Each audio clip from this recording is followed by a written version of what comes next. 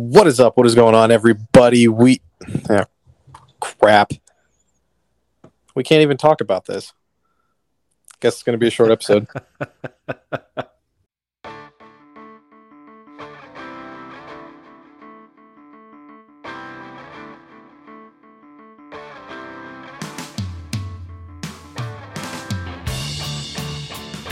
Welcome back, everyone, to another new episode of The Threequel. Of course, as always, I'm one of your three co-hosts, Ethan Klein. Here with me, Brad Miller and Mike Duranick.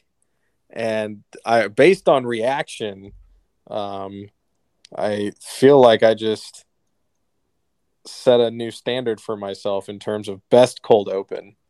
And if I did, I am proud, because this week we are talking my favorite movie of all time, Fight Club. Ooh, big words. Gentlemen, how are you doing this evening? I'm doing well. Thinking back here, I'm happier now because I've been over the last year and a half working out a little bit, and I'm glad to know that I look less and less like Bob on a daily basis. So, I'm doing okay, and you're looking a little more like Tyler Durden yourself there, Ethan. So let's see how Mike's doing. With every day that goes by, I am looking more and more like Bob. So I may have some work to do, gentlemen. But other than that, I think you're more like blonde Jared Leto there, Mike. Well, I guess I'll take that. I'll take that. Okay. Just the references that we just dropped right there already sets the tone for how insane this movie is on so many different levels.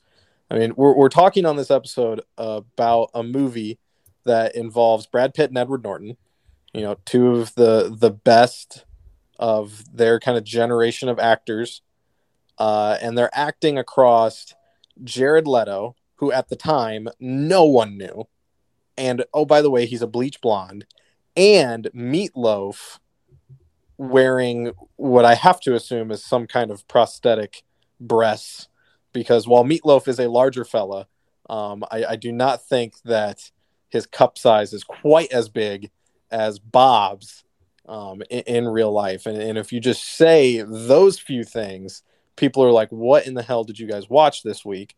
Of course, we watched Fight Club. We've already said that, and it's the name of the episode. It is quite a trip of a film. I actually just got done rewatching it again about 45 minutes before we hit record on this episode. That was how I wanted to do it for this week. I wanted to just get done watching it and then go right into it. I'm not even going to attempt to throw a number to try to surprise Brad. I have shocked him before with the amount of times I've rewatched other films. I could not even tell you how many times I've seen this movie. It is my favorite movie. We will get into all of that.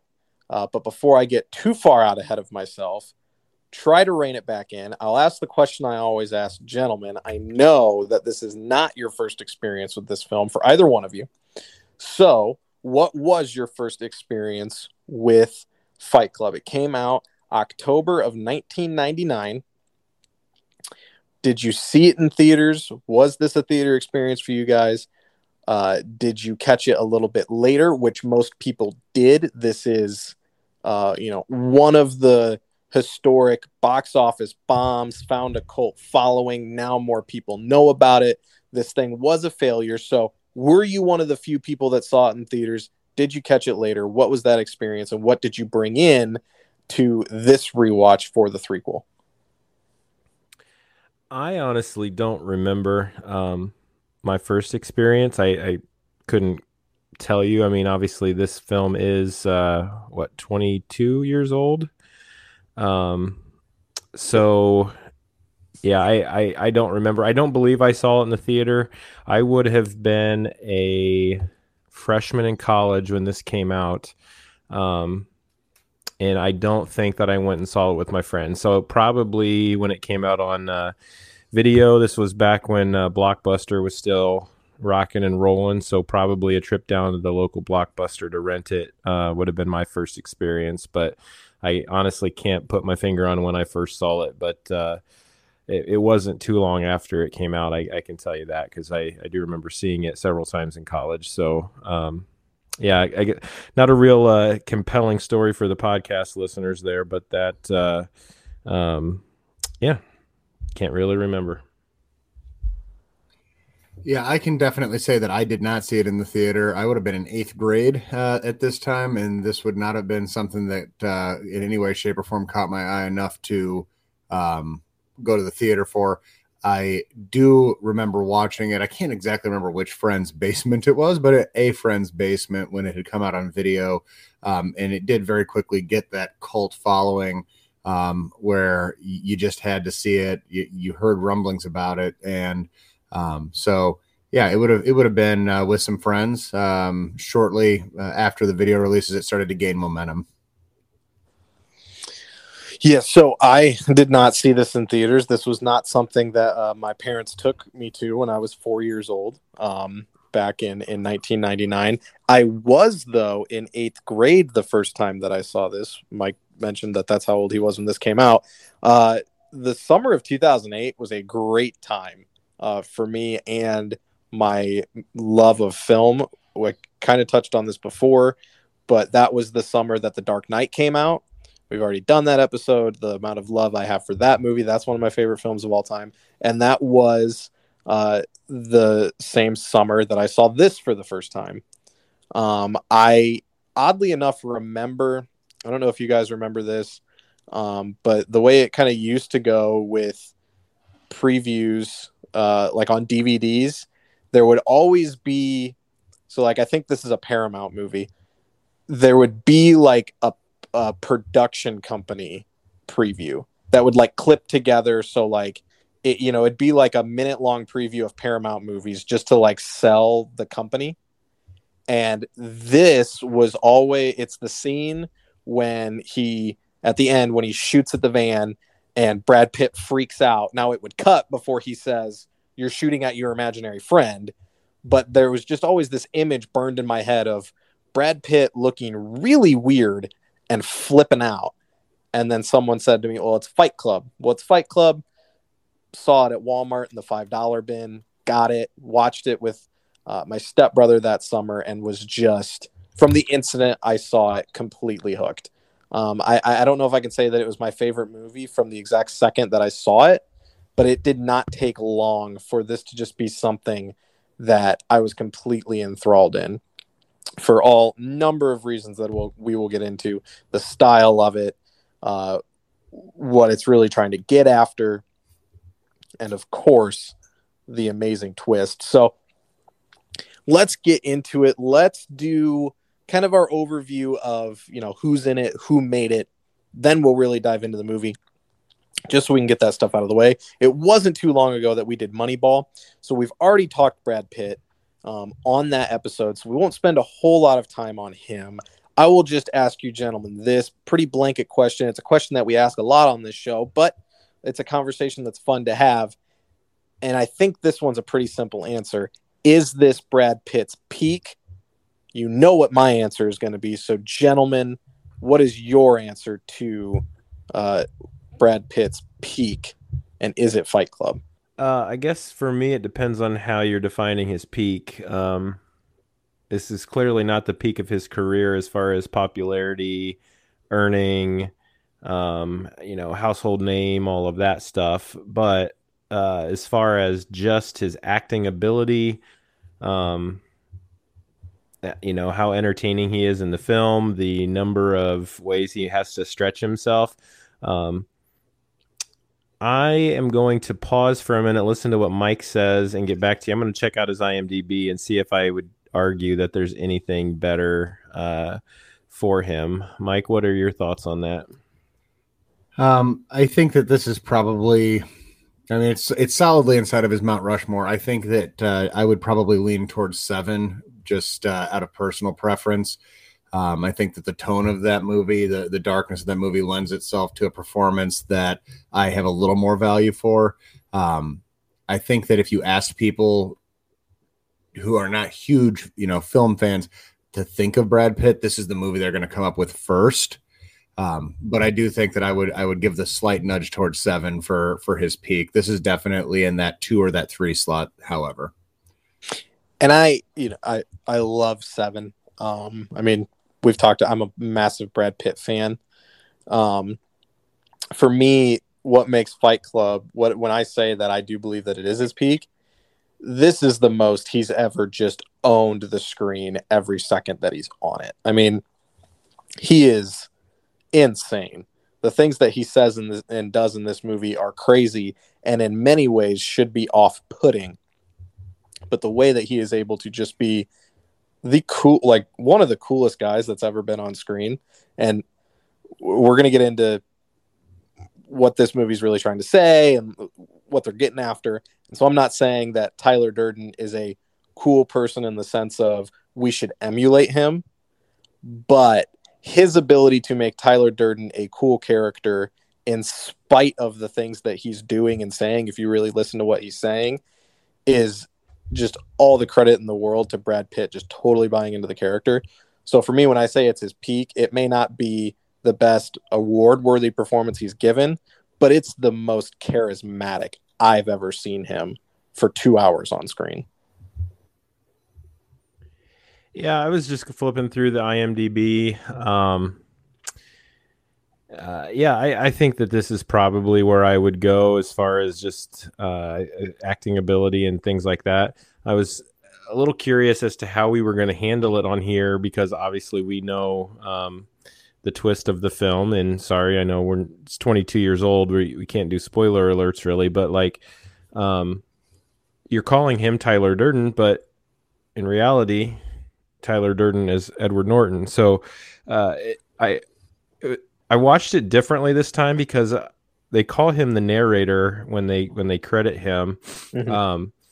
But it was the first time I watched it, and I noticed his name was never used until it was revealed that he was Tyler Durden. It was really cool how they did that. I never noticed that before, that no one ever said his name. Other names were used, obviously, when he was going to those groups. But, you called Brad Pitt Tyler Durden, but, yeah, I don't know how you would technically reference that in a reality situation if he was a figment of the real Tyler Durden's imagination.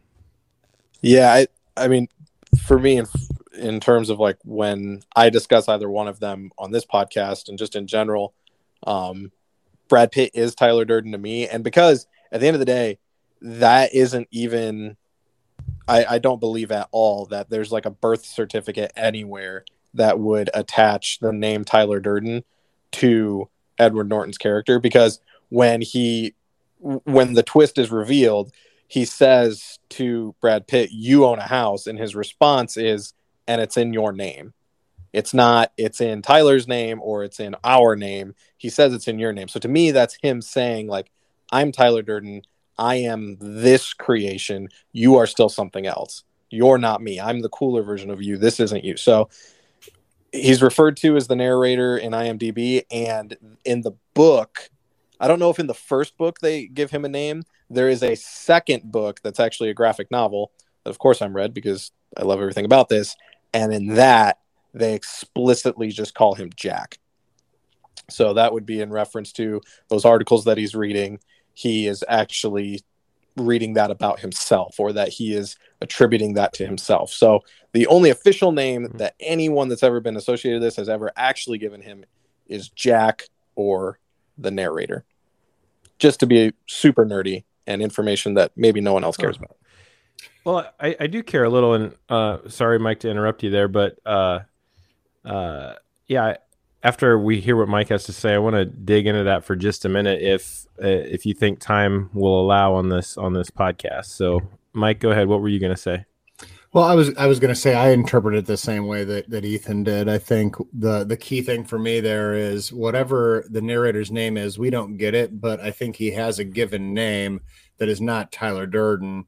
I think he's been going around calling himself that, and the key is when he is looking at him and says, "You own a house in your name. All this stuff is in your name." So that's what I took away from it as well. See, I guess I might have missed that part, but to me, when Helena Bonham Carter calls him Tyler Durden, and the airplane tickets say Tyler Durden, and there's other things there. I guess, yeah, I didn't put the piece together with the house in your name sort of thing, but yeah, that's interesting, Ethan.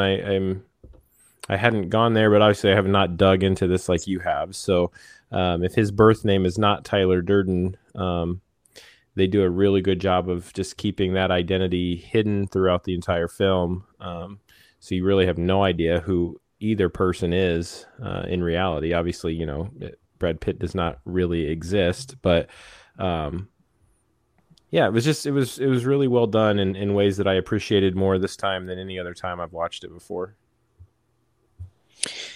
Yeah, so I mean, obviously, the two sides of this coin is Brad Pitt and Edward Norton. We've talked about Edward Norton on this podcast before. We did a real deep dive into his career for Primal Fear, and I think we all agreed on that is obviously, in terms of just powerhouse acting, his peak. So we don't need to jump too much into Edward Norton because there is so much to talk about with this film. But if you guys want to say anything, this is the first Edward Norton film I ever saw. I do know that. It's weird. I saw this that summer of 2008. It was around the time Iron Man came out, and then late summer, early fall, Incredible Hulk came out. So my introduction with Edward Norton was, wow, I love this Fight Club movie, and this guy's going to be the Hulk. And they ended up not being the Hulk, but that was kind of my initial experience with Edward Norton. Of course, I have gone back and filled in the gap between the two in his filmography. But if there's anything you guys want to say about him, his performance, just kind of on the base level before we really get into some of the deeper stuff from the movie. I think that in a lot of ways, Edward Norton is still underrated. I think that just in pure acting ability, I think he's a better actor than Brad Pitt. I think that Brad Pitt has more more appeal visually especially for the ladies, but he's also he's got a cooler look to himself. He can kind of play a lot of different roles that are appealing to guys and the ladies. But I think if you really look at it, some of the movies that Ed Norton's done, if you would compare his, we like to say Mount Rushmore, his top 4 or 5 movies are probably just as good or better than Brad Pitt's when you're looking at from an acting standpoint. So yeah, I don't know if we would really go there as far as, how you're classifying a better actor. Is it more appeal? Is it better acting? Are the movies better? But I think pound for pound, he could put his career up against just about anybody and go down swinging when it comes to your top 4 or 5 films that he's in. Again, I'm sure we talked about this when we talked Primal Fear, but for me, it would be Primal Fear. This, Rounders, and American History X. But the crazy thing, those were 4 of his first 6 movies, and then it's not that he hasn't done anything since then, but he certainly hasn't achieved those peaks. And those movies are all slightly different in different ways. He plays different. That said, from 96, those 4 out, and that's a pretty impressive list. Hasn't been anything, to my eye at least, on that peak or anywhere close to it in the last 22 years. Yeah, I mean, Brad, like you said, pound for pound, Edward Norton's talent and ability, his peaks have been higher than the peaks of Brad Pitt's, I would say, absolutely. In terms of career longevity, I mean, we had this conversation last week with Miles Teller. I have always heard that Edward Norton, not the nicest guy, not the best guy to be around on set. And then the flip side of it, Brad Pitt. I know any ladies listening to this probably still have a vendetta with Brad Pitt about how his relationship with Jennifer Aniston went. We're not going to get into that.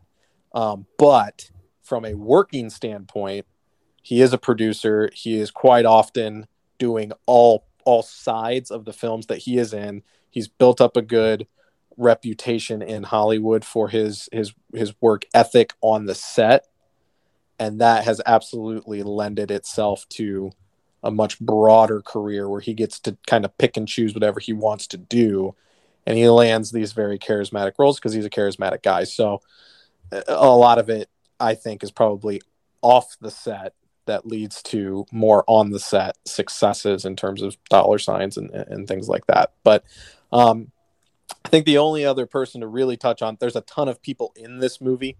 Of course, Helena Bonham Carter, in terms of on screen. I'll admit I've never been a huge Helena Bonham Carter fan. I am not a Tim Burton fan.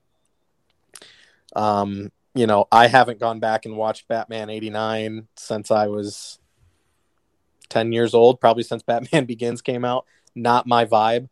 I don't know where you guys are at on that. If you want to say anything, I will say that the things I don't typically like about her, why she fits so well in Tim Burton movies, made her perfect for this.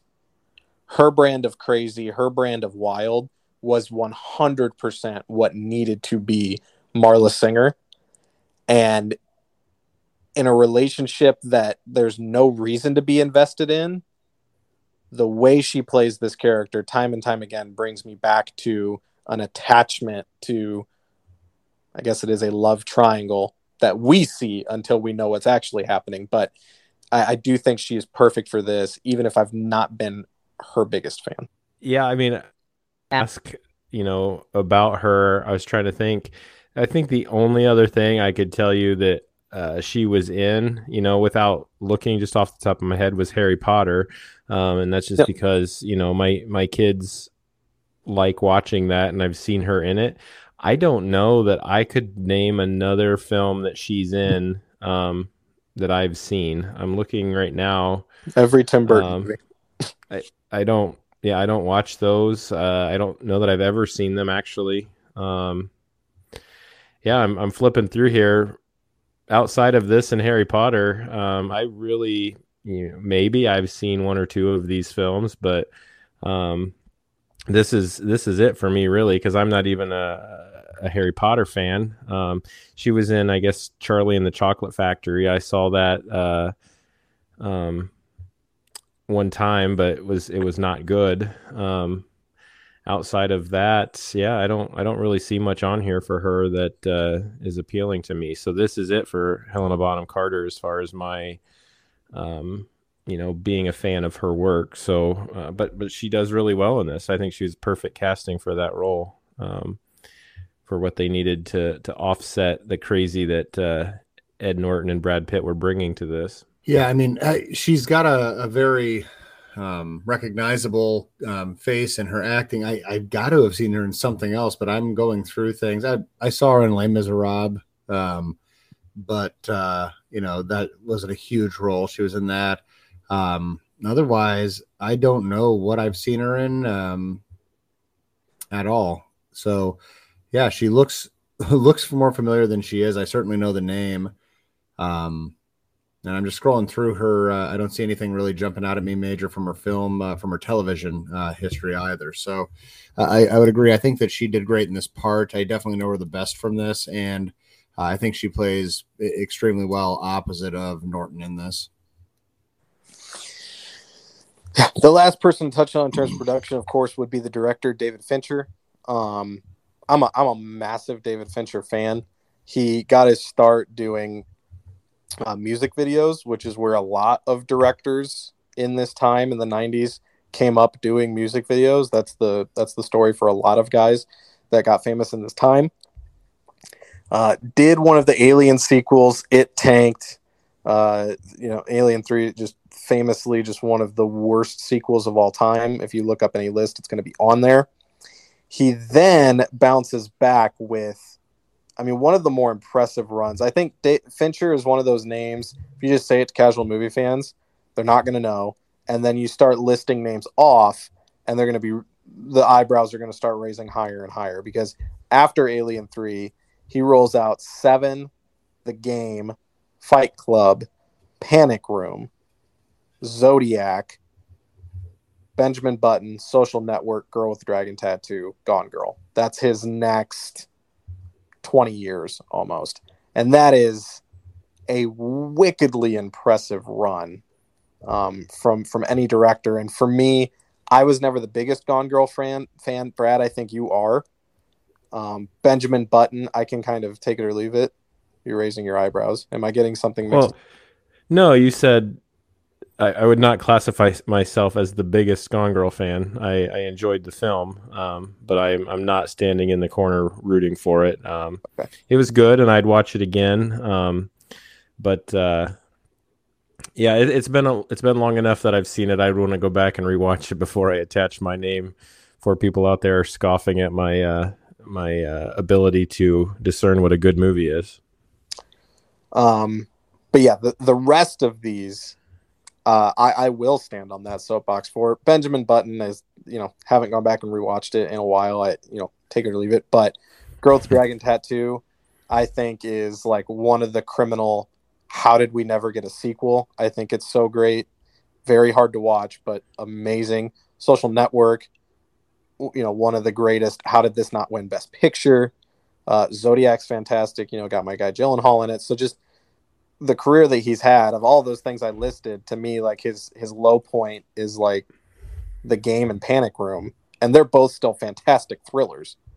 So I don't know where you guys are at with Fincher, if you were kind of on that side of who's Fincher? Oh, okay. Or if you've always been fans of his, but obviously I know where we all land on Seven, but this is not my world. I wouldn't have even been able to tell you who David Fincher is before you started reading through his list of accomplishments there. But yeah, very, very talented director. But yeah, this is more your speed than I think than Mike or I's. But yeah, he's got quite the list there. It's very impressive.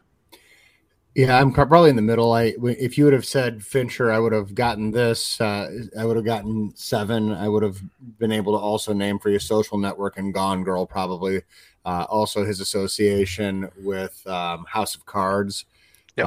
I would have been able to get you there. Some of the other ones I wouldn't have been able to. That handles all of the production stuff. Let's just dive into, really the crux of this movie. Of course, years later, this thing has such a legacy, I think, because of the twist, right? So many people, when you mention Fight Club, that is where people are going to go. We've had conversations about twists before on this podcast. Did you see it coming? Things like that. We'll have that conversation. But I think what makes this one so great to me, and what I watched this time, I did specifically, Brad, you said you were trying to watch it a certain way. When I watched it this afternoon, my focus was trying to see how obvious the twist was. I was trying to just pick out how many times do they just openly tell you that there is a twist? Because I think what makes this one so great, one of the things, is that it falls into kind of its own category. Like we talked about Prisoners, right? Prisoners had a twist of, we're presented with this mystery. What is the answer to the mystery going to be? Oh, it's a surprise that's the answer. Next week, we're doing The Departed. The Departed has a great twist in it for an entirely different reason, because it has nothing to do with a mystery, and they just drop something on you right in the middle of the movie. There's a question being asked that is being asked louder and louder throughout the film of what is going on with these two? What is happening with this guy? Something is off. And then it ramps up over about 15 minutes of screen time to all of the sudden, oh, we're going to be surprised by something. And it is the fact that we've watched this entire movie the wrong way. And I think that is what gives this thing such legs. That's why it got such a legacy after it failed in the box office, is because it's not just a simple, hey, this is a murder mystery movie and you'll never guess who did it. It's this movie. There's these guys. One of them's really charismatic. One of them's kind of a loser. Just wait and see what happens. So in that context, I will ask you guys, do you remember seeing the twist coming originally? having any inclination of it at all. And when you think back on, you know, the movies that you can think of off the top of your head, am I right in saying that this is, for me, it's the greatest? But do you guys agree that this is one of the best, at least, has those legs because of kind of how I framed that? Wow, there's several questions within your question there. Let me touch on a few things. I watched it again, like you said, in a certain kind of way for myself, and I think that they picked a couple of cheat codes, maybe, if that's how you want to say it. I think that if you're looking for the twist to be revealed, Marla Singer, Helena Bonham Carter, I think, is your first thing that you look to. I think she gives it away several times in the way she interacts with him. And then they even said, you know, he alluded to they're never in the room at the same time, you know, things like that. I think it's that relationship. If they were giving you a decipher ring or something to figure this out beforehand, she's the secret code to figuring it out. And I think secondly, it's the way that the guys in the Fight Club kind of look at each other at different times when, you know, Tyler's acting a little weird because, you know, he's probably doing and saying things in a way that just don't make sense to them because it's happening right in front of their eyes. Especially that car scene where he's, you know, theoretically in the passenger seat. I don't know exactly how to explain that because he's got to be driving the car. Right. But then he's talking to himself there and then looking back at them, you know, like, so I think there's a few scenes there where it really points to it. I think that you asked if we saw it, you know, when we saw it the first time, if we saw it coming. I probably didn't. I don't remember exactly. I couldn't even remember when I saw it first, but yeah, it's definitely a really cool reveal as far as being the biggest twist ever. You know, I'd have to dig into that a little more before I would just say absolutely, but I think it's done in a way that is probably the coolest, most like it's a quick reveal, but it's also kind of revealed over a long period of time. I like how they did it, and then he's kind of trying to think it through. So then you see some scenes from his, you know, you replacing Brad Pitt where you saw the scene with him, and then those fights were technically, you know, he's fighting himself, and they show those. That's really cool too. So it's definitely probably the coolest reveal. But yeah, I guess as far as more shocking or better done reveals, I don't know where I stand on that. And after we hear Mike's answer to some of those questions, I do have a couple other things that I wanted to point out that I noticed about the Tyler Durden introduction / you know, kind of morphing more and more into one as the movie goes along. Well, I think that you stated it really well, Brad, so I won't belabor it. I will just highlight a couple of things. For me, when I started to really think, okay, something's very off here, it was through the interaction between Ed Norton and Helena Bonham Carter's character, and it was really the one scene where Brad Pitt's at the base of the basement stairs feeding lines up to Ed Norton. That was the first time when I watched this that I remember being like, something's off there. Like, and I didn't quite hit the multiple personality or the dissociated identity stuff as much as like, is it an imaginary friend or something? But I did start going down the like, okay, one of these guys isn't there, right? This can't possibly be the way that this is playing out based off of the way she reacted in that scene.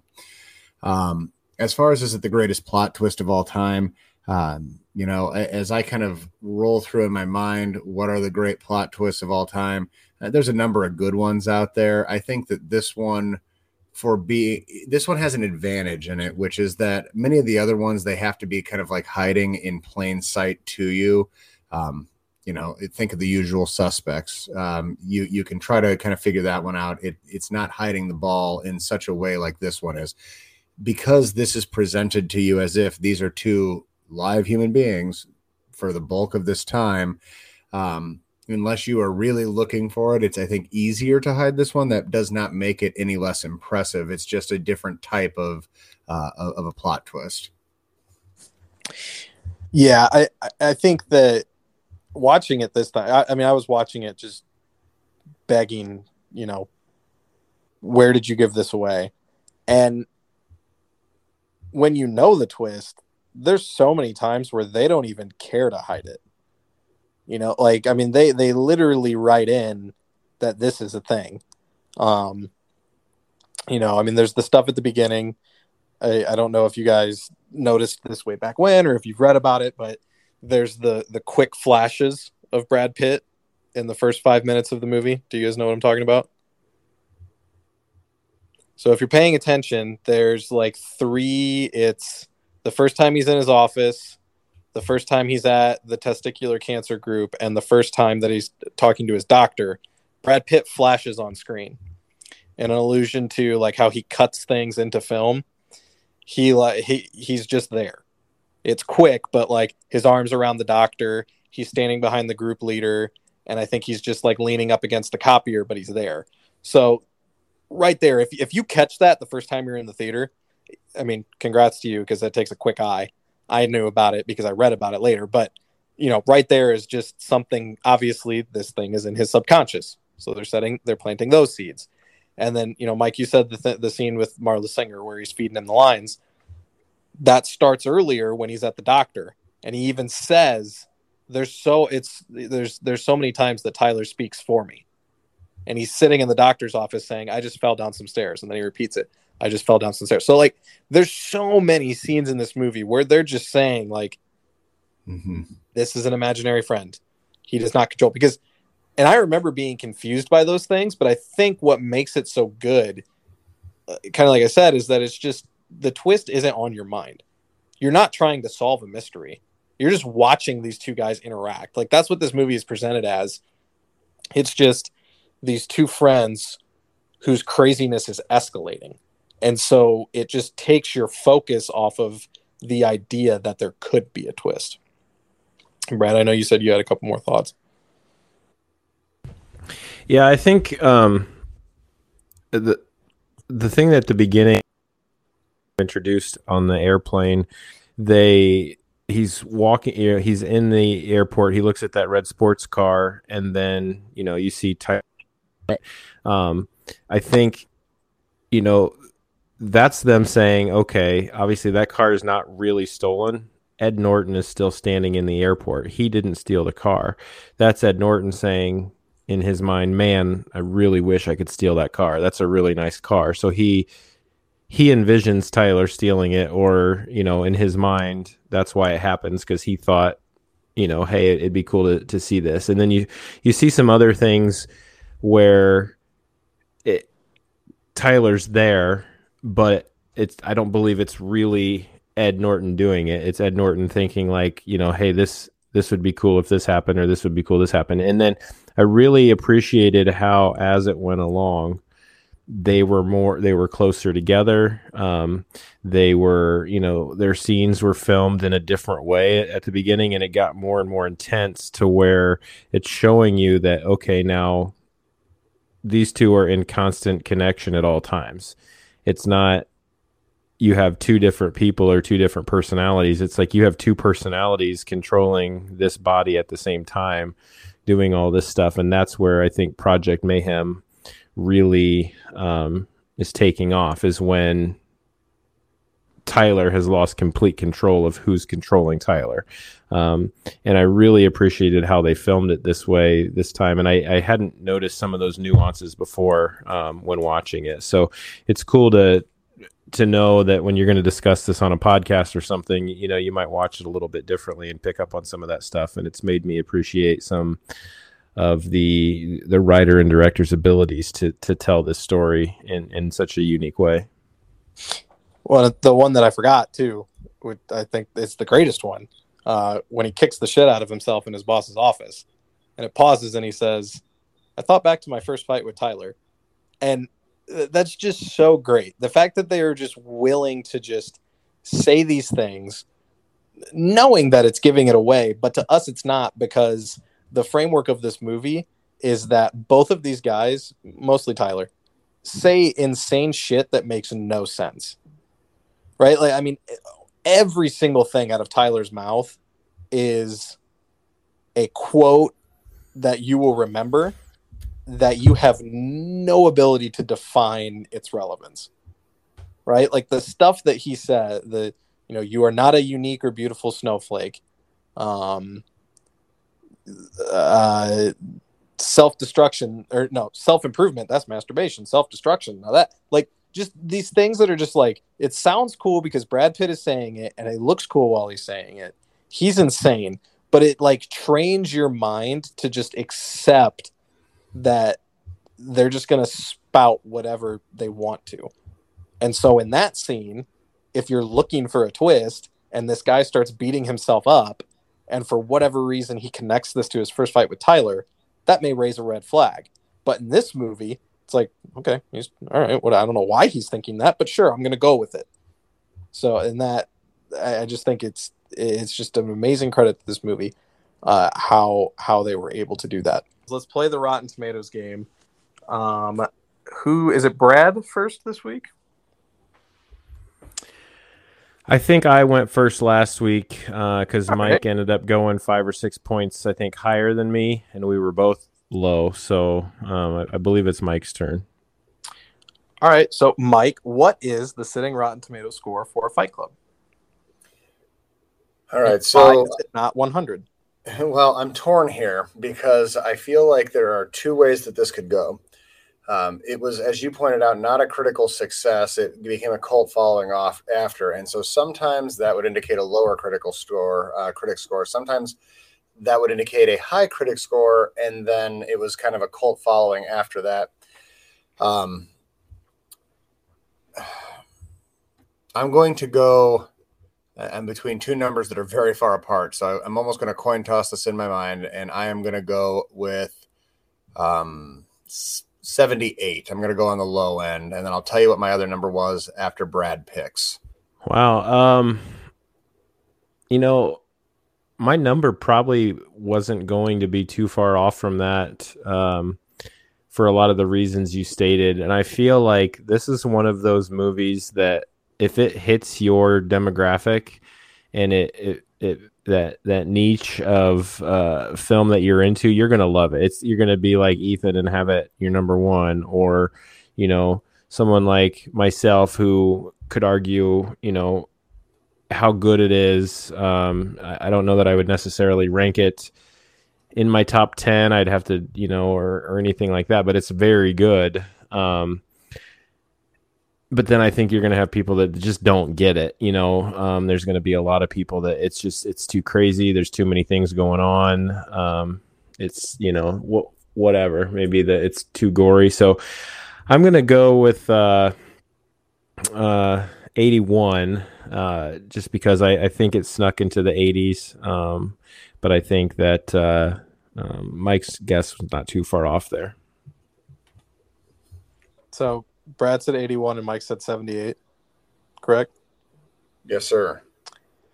So I would like a pat on the back for not seeing this, because this was the first I had looked it up, and just not, throwing my phone and just ruining the whole thing. It is at 79. So by the slimmest of margins, Mike will take this one. I am obviously offended by that number. And it's weird because the consensus, the little snippet that they give, solid acting, amazing direction, and elaborate production make Fight Club a wild ride. There's no negatives in that to me. I would agree with all of those things. And yet you're telling me that 21 out of 100 people say no thank you. But to that end, and for what it's worth, the audience score is 96. So quite a difference. What Brad said, though, is something I have experienced, and it's strange. So, we talked about Warrior, a film that I love more than the two of you. You guys thought it was good. I, of course, it's just a movie that's just always hit home with me, and it's great. When I show Warrior to people, If they walk away from it saying thumbs down, no, I question some things about what's going on inside of them and wonder if they truly love anything in life. And it affects my outlook on them. When I showed Warrior to my girlfriend, I was nervous because if she just hated that movie, I don't know if we were coming back from that. Kidding, of course. Fight Club, I showed it to her and we made it 20 minutes before she got distracted. Something came up. We went and took care of that. And we have not gone back and finished it because she hasn't had an inclination to. And it offends me not at all. Because I understand what Brad is saying. And there's just a love that I have for this movie that is so deep that I don't need to share it with anyone else, if that makes sense. And I can also understand why Brad Pitt getting his face beaten in and spitting blood on some guy works for me, works for some people, is a complete turnoff for others. And I can understand that. So this is, I do understand, a polarizing movie. I still choose to be offended by a 79. Well, I was on the other. I mean, like I said, I had two numbers, and I was convinced that this thing did not land in the 80s. I was convinced it was either high 70s or low 90s. So, I mean, that's just seriously just luck of the draw there. But 92 was the other number I was going to go with, and I think it does come down to the nature of this movie is polarizing enough, just in terms of the scenes that you're looking at, that either you do love it for all of its little intricacies and all the little breadcrumbs that they leave, or you don't, and that's about it.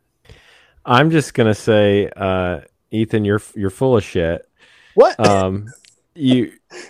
I know that this girl has you whipped if you're gonna look at this and say, I don't care if she's into it or not, because I've seen you in other relationships in the past, and you would have broken up with some of these girls if they had said, I don't like Fight Club, or I don't like this movie, or I don't like this movie. So in some ways, I guess this shows the strength of your relationship, or maybe it shows some maturity on your part. But I know in the past that this would have been a deal breaker for some of your relationships. I mean, we don't need to get into a deep dive of my relationships, but just in general, there's something about the way I feel about this movie, and maybe I have matured a little bit, but this isn't one that, like, if I'm watching this movie, I don't want to experience it with someone who's not going to enjoy it. Like, the love I have for this movie, when I put this on, I want to just be able to dive completely into the world and not care about what else is going on around me. And so if I'm going to be with someone who's not going to love it, I'm okay saving it for myself. That's where I'm at. He's now. like, so what? Who cares? I am not completely disagreeing with Brad that at certain times in my life, I may or may not have ended certain things based on opinions of films. But you got to, 100%. You got to find your lines, wherever they may be. She does love Warrior, though, so we're good there. Let's wrap it up with favorite line, favorite scene. Let's do favorite scene first. And then I'll be interested to see which Tyler Durden quote we all go with. But, gentlemen, does anyone want to go first? You want me to go first? I'll go. I'll kick it off. My favorite scene is the scene that starts with the beginning credits when it says Fight Club, and then the scene that ends when the final credits roll. That's my favorite scene. It's about 2 hours and 20 minutes. But if I have to pick any single segment from that, I would just say the moment I remember, like, being fully locked into this movie the very first time, the moment that I felt like this movie is cool, this movie is different, I love what I'm seeing, is just that first real night of Fight Club. It transitions from, I think he's at his office and he's kind of explaining, like, all I think about during the day is Saturday night. And it's the first time that they get in the basement of the bar. And the song that plays when they walk through, there's the tracking shot following Brad Pitt and Ed Norton through that bar. They open up, they go down, they pan the camera back. He gives the rules for the first time. That is just, to me, like, the definition of cool. There are certain movies and certain scenes that have it, that one does, between the music, the way they shoot it, going in there, you get the rules for the first time, which are, quotable in and of themselves. So that would be my favorite scene, that first true night of Fight Club. I mean, that's a very good one. I will go probably just to the scene where Ed Norton, where the narrator realizes he's been Tyler Durden all along. I like the way that they did that. They made good use through that stretch of some flashbacks that removed Brad Pitt from the picture, but they didn't go over on that. I thought the dialogue was pretty good, so I would lean towards that scene as my favorite. Yeah, this is not an easy one for me. I've gone back and forth a lot. Some of the simple things that stand out to me in this film are the ones where he's really starting to rail on the consumerism stuff and realizing how he's basically addicted to, buying things and letting it define himself. I think that that has always kind of stood out to me. I've wrestled throughout my life. So those things stand out when I think of it, but I don't know that would qualify as my favorite scene. I'm going to probably go with just, to me, the most memorable is right at the end when, you've got the smoke coming from Brad Pitt as that character's dying. You've got Ed Norton with a hole in the side of his face. You've got Helena Bonham Carter standing there, and they grab each other's hand, and that song starts playing. I forget the name of it. It's perfect song for the ending of this, and then you just see those buildings start to explode, and it's just like, what am I watching? Like, it is just crazy to think that this group of morons pulled this off. Like these sheep following Tyler Durden pull this off in a way that, it's quite impressive, really. And you're just kind of thinking, like, how does this guy survive this? Just a really, kind of cool moment of, something that I haven't seen in another film. So I'll go with that one as my favorite scene. All right, gentlemen, what is your favorite line, and why is it that sticking feathers in your butt does not make you a chicken?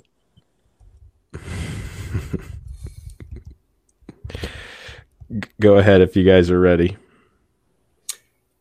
I can give you my line, and again, it's not the best, it's not the most deep, the most philosophical, but it is the one that I smiled at the most upon rewatch, and it was just Ethan actually referenced it, or even said it earlier.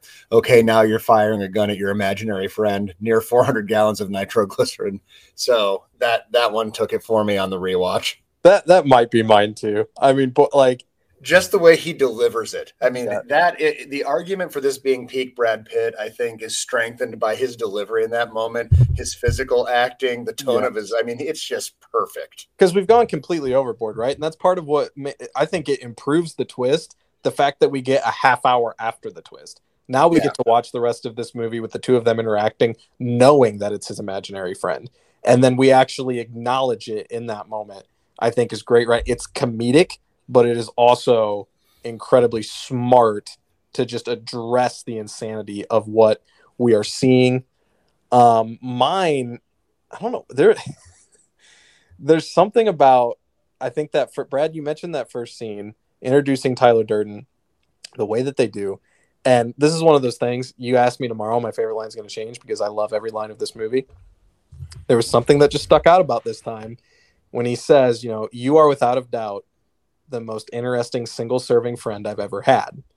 And he kind of looks at him and gives him that second. And he starts to explain, like, everything on a plane to see. Oh no, I get it. That's clever. How's that working out for you? Being clever. And good. Well, keep it up. There's it's so condescending. He does not mean keep it up, but the way that he delivers that, I think just instantly introduces, like, this guy is going to be the coolest dude you've ever met. And what we find out, the reason he's the coolest dude you ever met is because he's someone's version of what would it be like if I was cool. So crazy. I would not have picked this, yesterday, but how's that working out for you, huh? Being clever is my favorite line from the movie.